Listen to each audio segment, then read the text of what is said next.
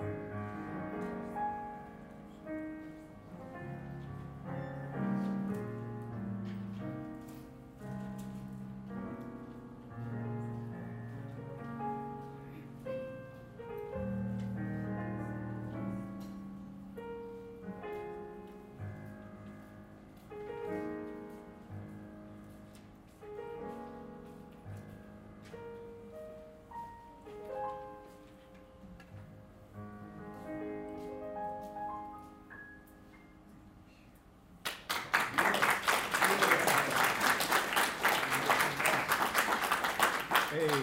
Amen. And a beautiful hymn, Amazing Grace. Yeah.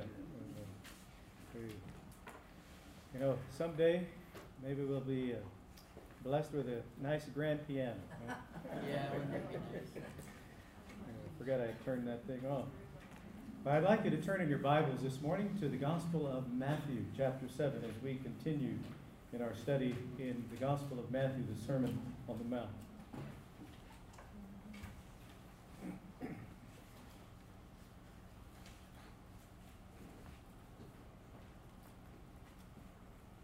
Matthew chapter 7, and beginning at verse 7. Ask, and it will be given to you. Seek, and you will find. Knock, and it will be opened to you. For everyone who asks receives, and he who seeks finds, and to him who knocks it will be opened. Or what man is there among you who, if his son asks for bread, will give him a stone? Or if he asks for a fish, will he give him a serpent? If you then, being evil, know how to give good gifts to your children, how much more will your Father who is in heaven give good things to those who ask him? Therefore, whatever you want men to do to you, do also to them. For this is the law and the prophets. Enter by the narrow gate. For wide is the gate and broad is the way that leads to destruction, and there are many who go in by it. Because narrow is the gate and difficult is the way which leads to life, and there are few who find it. Let's pray. Lord, as we study your holy word, we ask that you be our teacher through God the Holy Spirit, who gives us understanding and illuminates your holy word, that we might better understand and also apply it to our individual lives as well as our life as a body of believers. Again, Lord, we pray for anyone here today who doesn't know you as Lord and Savior. We pray today they'll come to know you as the Savior of their soul, finding forgiveness and life eternal. Speak to us now, Lord, we ask. In Jesus' name. so the Christian is called to a life of prayer. And we began looking at this last week, and we'll do a quick summary here. But I asked you this question last week, and I'll ask it again. Do you expect God to answer your prayers? When you pray, do you expect that God will actually answer your prayers? Because the Bible teaches that God does, in fact, answer our prayers. But it also teaches that no is an answer. All right? In case you didn't hear that, no is an answer. Yes is an answer,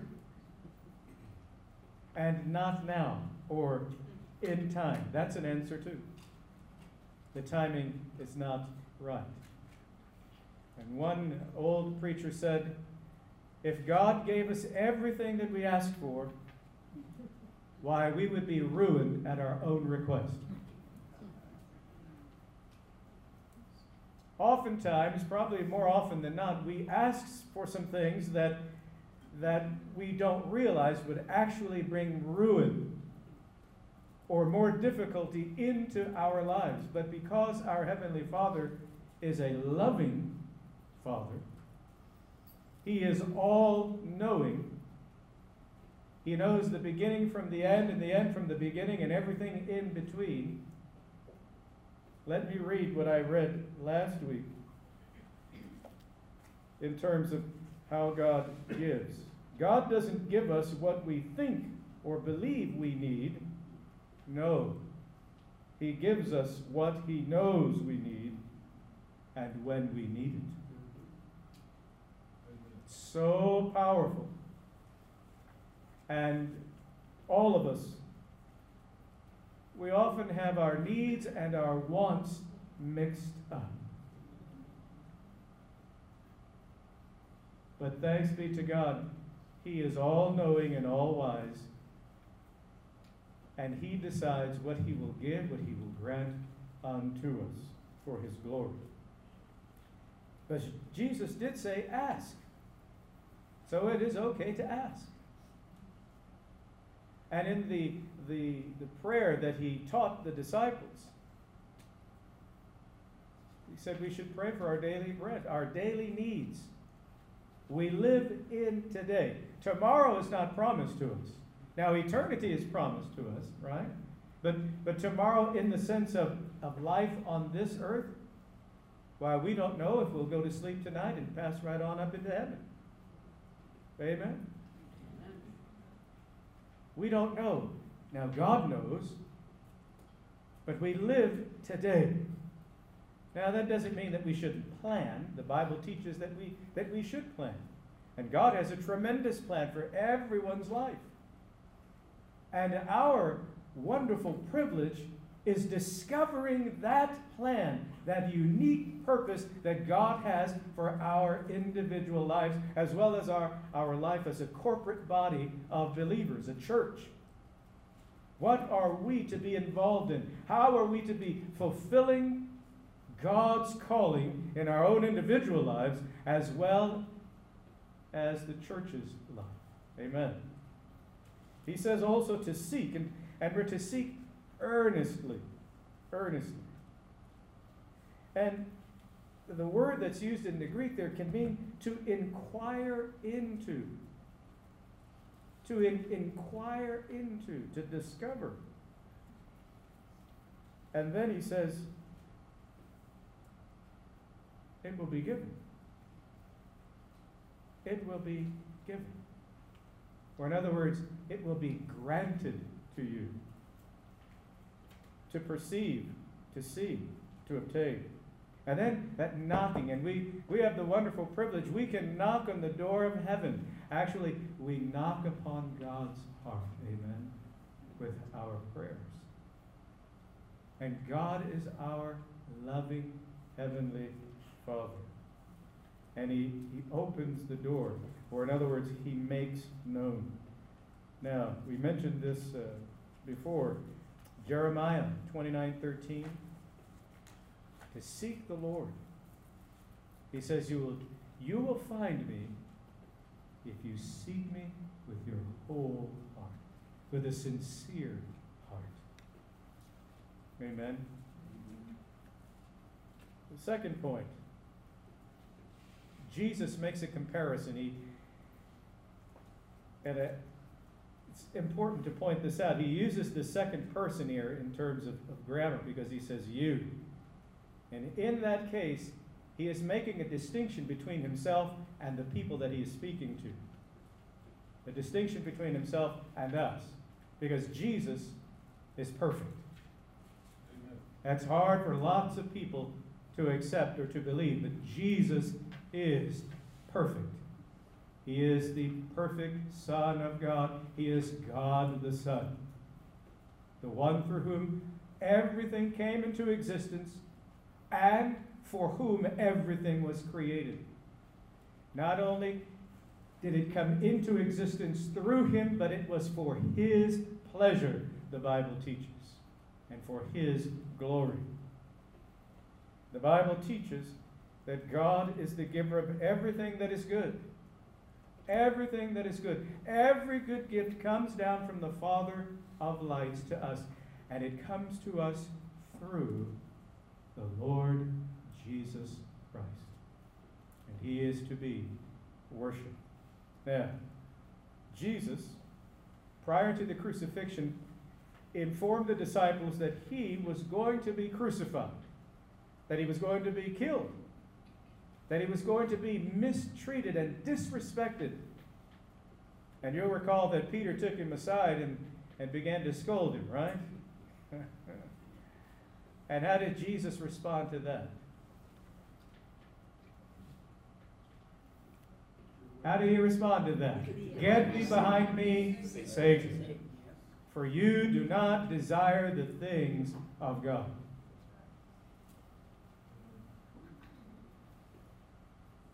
But Jesus also said something else. He said that he was going away, but that he would not leave them comfortless, but that he would send the Comforter, God the Holy Spirit. And so after the crucifixion and the resurrection, some 40 days later, Jesus ascended back to the Father, where he sits at the right hand of God in glory and power and splendor. Amen. But he sent God the Holy Spirit on the day of Pentecost to indwell the believers.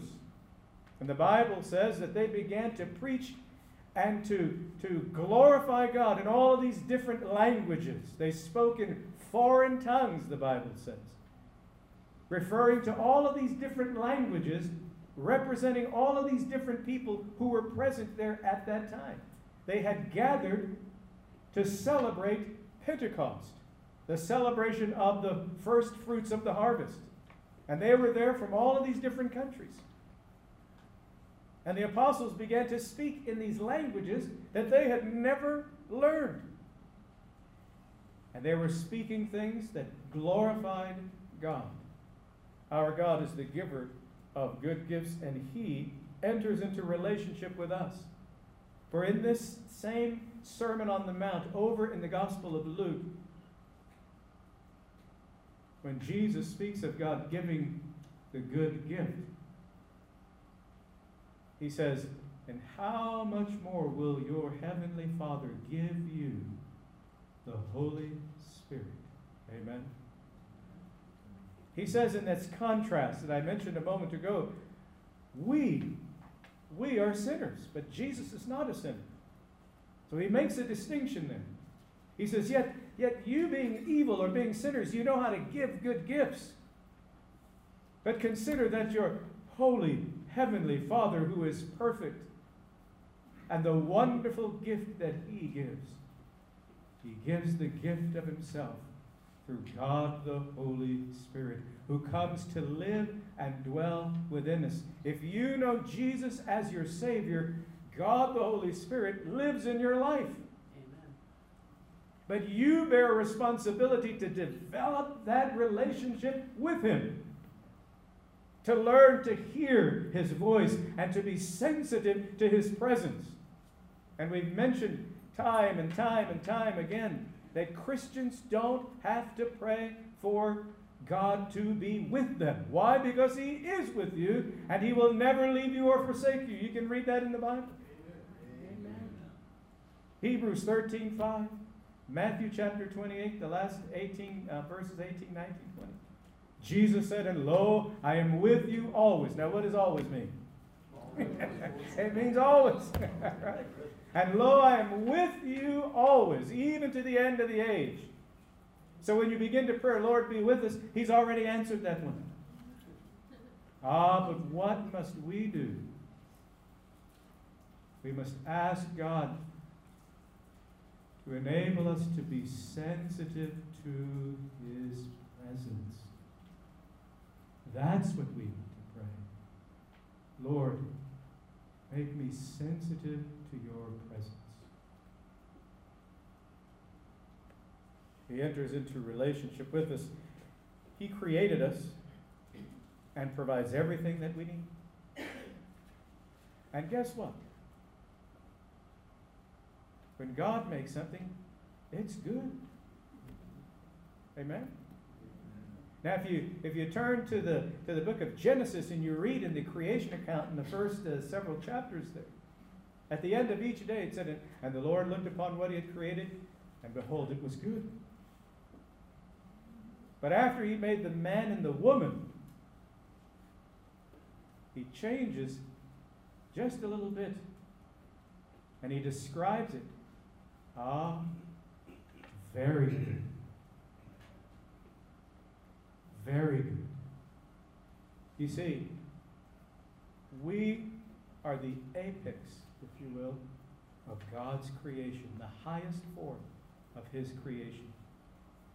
Now, the unbeliever wants you to believe that you're an animal like a dog. And there are some very cute little dogs. All right.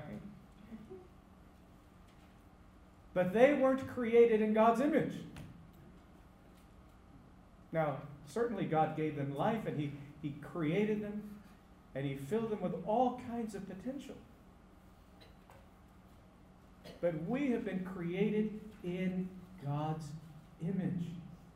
That image was marred when Adam and Eve chose to disobey and sin. We have a tremendous capacity for good, but we also have a tremendous capacity for evil. And yet Jesus says, even in that state, you're able to give good gifts. How much more will your heavenly Father give you good things if you will but ask? And then we've said, but we must ask according to His will. To ask in Jesus' name, we ask according to His will. Those things that are honorable to Him. Those things that agree with Him. But how will we know if something agrees if we're not sensitive to the voice of God who speaks to us through His Word and in prayer, God the Holy Spirit? Do you know His voice? God wants you to know His voice. One of the most irritating things to me is when I hear a Christian say, well, God doesn't speak to me. How in the world did you know you needed to be saved if God didn't speak to you? Amen. You say, yes. How is it that you came to know that you are a lost sinner in need of the Savior if God, the Holy Spirit, didn't speak that to you? If He didn't illuminate your mind and your heart and bring you to a point where you understand, I need the Savior. That's God speaking to you. And He heals, He forgives. And we mentioned there's so many different types of healing. Physical healing, spiritual, emotional, mental, relational, and all other ways. And we even talked about finances. Now, I don't necessarily believe that God wants everybody to be poor or everybody to be rich. But you know, we're the richest people in the world. We really are the wealthiest people in the world. together with all of our Christian brothers and sisters, because we have the treasure of heaven. Who is more valuable, or what is more valuable than the Lord Jesus Christ?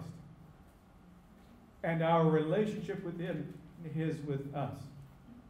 What is more valuable than that? Nothing. Nothing. And no one else is more important than him. Our relationship with God is the most valuable possession, if you will, that we have. Now, moving on to the third point here. God has made us his royal children. And you've heard of the Golden Rule. The Golden Rule is the royal law. The royal law. Now, I want you to turn to James for a moment there so you read that. James, chapter 2.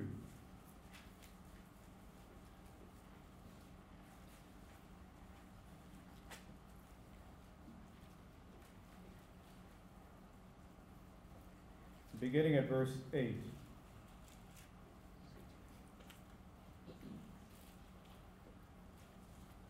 If you really fulfill the royal law according to the Scriptures, you shall love your neighbor as yourself. You do well. But if you show partiality, you commit sin, and are convicted by the law as transgressors. For whoever shall keep the whole law and yet stumble in one point, he is guilty of all.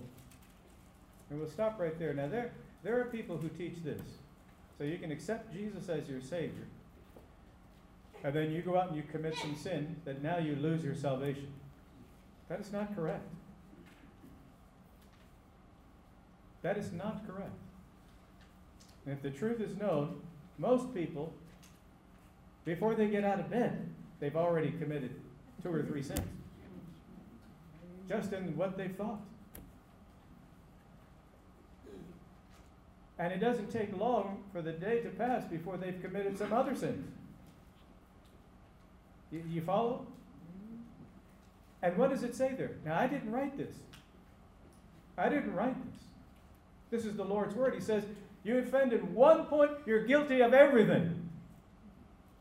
You understand? But the Bible also teaches, not by works of righteousness which we have done, but according to his mercy, he saved us. In spite of our sin, in spite of our wickedness, he saved us. He saved us, and he loves us. And that gift is eternal. Amen. Amen. Now, back to Matthew. Verse 13. He says, enter by the narrow gate, for wide is the gate and broad is the way that leads to destruction. And there are many who go in, or in by it. I was reading and thinking and studying, what is Jesus saying? Or, he's saying so much. Here's the tragedy, the sadness in that verse. More people will be lost than saved. Stop for a moment and think that one through. More people will be lost than saved. Again, I didn't write it. Jesus said it right here. Enter by the narrow gate, for wide is the gate, and broad is the way that leads to destruction, and there are many who go in by it. But because narrow is the gate and difficult is the way which leads to life, and there are few who find it. Yet we bear the responsibility as a church to continue to proclaim the message of the gospel, the good news. It's an Anglo-Saxon term meaning good news. And what is the good news? That God loves the human race, that he sent his Son to pay the penalty of our sin there upon the cross, shedding his blood, as we mentioned a moment ago. Without the shedding of blood, there is no forgiveness of sin. And so many denominations, you know what they've done? They've taken the hymn books and they've taken out the hymns that make reference to the blood. You probably didn't know them.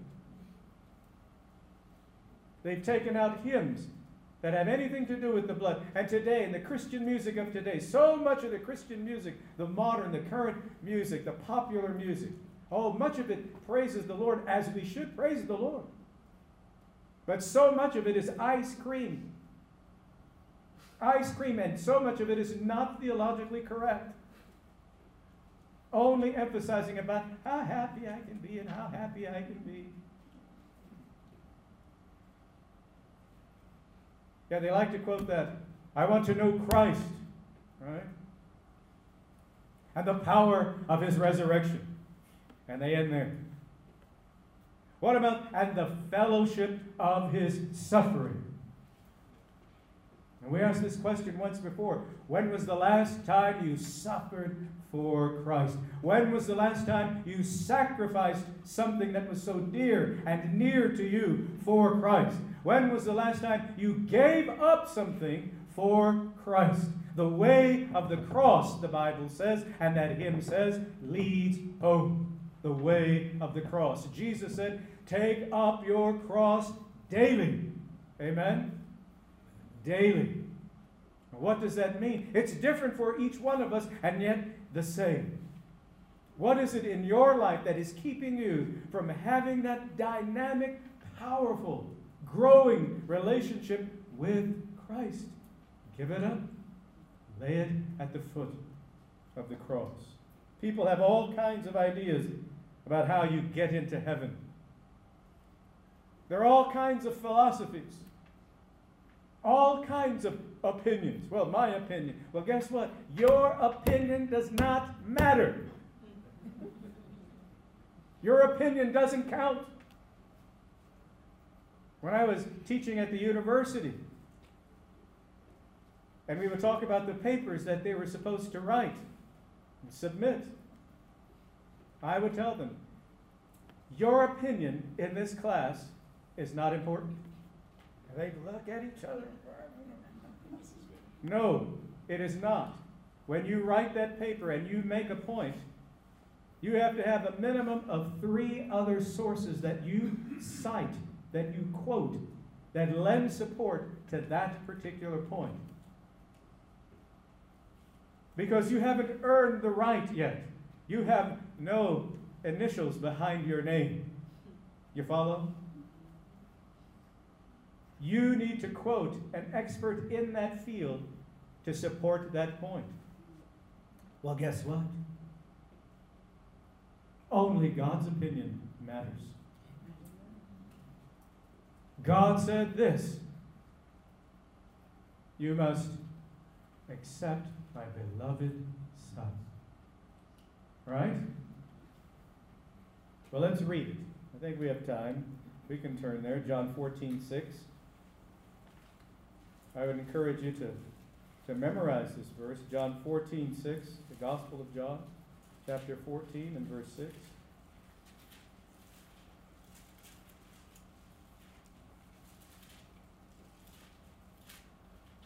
Jesus said to him, I am the way, the truth, and the life. No one comes to the Father except through me. You hear that? There is no other way. There is no other way to the Father. There is no other way to heaven. Sadly, people today make the same mistake that people have made throughout the ages. This idea that doing a bunch of stuff, will get you into heaven by being this good person. No. Because no matter how good you are, the Bible says your goodness, your righteousness is like a filthy menstrual rag. That's what it says. Now, the translators, when they translated it into English, they didn't put it quite so bluntly.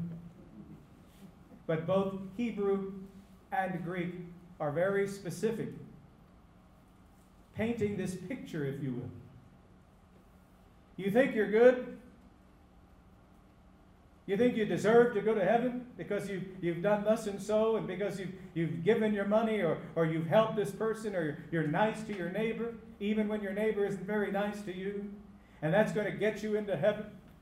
No, that will not get you there. Why? Because still there is a disease in the heart of the human race. Every human being has the disease of sin, and the only cure is the blood of Christ. The way of the cross leads home. And Jesus says, back here in Matthew, the narrow gate. What is that narrow gate? That narrow gate is the Lord Jesus Christ. He is the door, the gate of salvation. There is no other way. And so lastly, what is Jesus teaching in this portion of the sermon? Well, he teaches us that God is our loving Heavenly Father. Now, you can rejoice in that every day. Every day. Every moment of every day. No matter how miserable everything else might be around you, you can rejoice in this, that God loves you. Amen? God loves you. We said in our do's and don'ts, the one thing you don't have to ask for, or one of the things you don't have to ask for, you don't have to ask for God's love. He loves you. When you were born, God already loved you before you were born, because He knew all about you before you were ever even born. In describing that, I've spoken with people, and I've asked a woman, said, all right, do you have any children? Yes. When did you start loving your children? The moment she found out she was pregnant, right? She hadn't seen the baby. She hadn't given birth. But the moment she found out that she was pregnant, she was filled with this special, unique kind of love. Isn't that right, ladies? Yes. Yes. And you see, God loves us. He loves you. You say, well, if He loved me, He'd let me have this and this and this. I've been waiting a long time for this and for this and for that. And it just might be because He loves you, you don't have this and that and all that other stuff that you've been asking for. As we mentioned earlier, God's our loving Heavenly Father. God loves to bless His children with good gifts. Amen? And the greatest gift that He's given is Himself. Jesus said, seek ye first the kingdom of God, and all these other things shall be added unto you as well. For your Heavenly Father knows what you need before you even ask Him. So you say, well, then why ask Him? It's very important. When you ask, and I would encourage you to do this, write down what you've asked for. And then, when God brings it about, you can put the date. The date that you asked for it, and the date when it was fulfilled. Do you need anything? Ask. Seek. Knock. Knock on God's heart. He loves to bless His children. But you put feet to your prayers. We mentioned a person says they need a job, but they're unwilling to go out and get one. They're unwilling to go and fill out an application. They're unwilling to get up and go get the job. Live a royal life. Treat others as you desire to be treated. Matthew 7:12, right? We call it the golden rule, but it's also the royal law. Not offending others. And then lastly, there is only one way to heaven. His name is Jesus Christ. And you can look that up again, 14:6, John 14:6. We're going to sing a hymn of invitation. Lord, I'm coming home. Maybe you're here today and you've never received Jesus as your Lord and Savior. You have to invite Him in. He knocks on the door of your heart. But He won't force His way into your life. You must open your heart. You must invite Him in, because the Lord Jesus is a gentleman. He will not force His way. So as we sing, you give your heart to Him. And Christian, if you've been living a life that is a lie, It's a time to rededicate your life to the Lord. Rededicate it today. And here's the other thing. When Peter said, well, how many times should I forgive my brother? 7 times? Jesus said, no, 70 times, 7 times. Or in other words, as many times as he offends you, you forgive. So ask God to forgive you every day and every moment and every day. Ask him. He wants us to live forgiving lives. Let's stand, please. As we sing, you come and you make your decision for the Lord.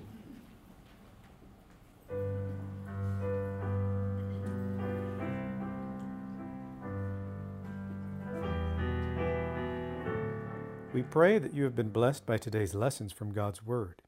And we invite you to contact us with any questions that you may have, especially questions regarding your relationship with the Lord Jesus Christ. We want to help you with your walk of faith in the Lord Jesus Christ and with your understanding of His holy word, the Bible. Our contact information is listed in the podcast show notes. May God richly bless you.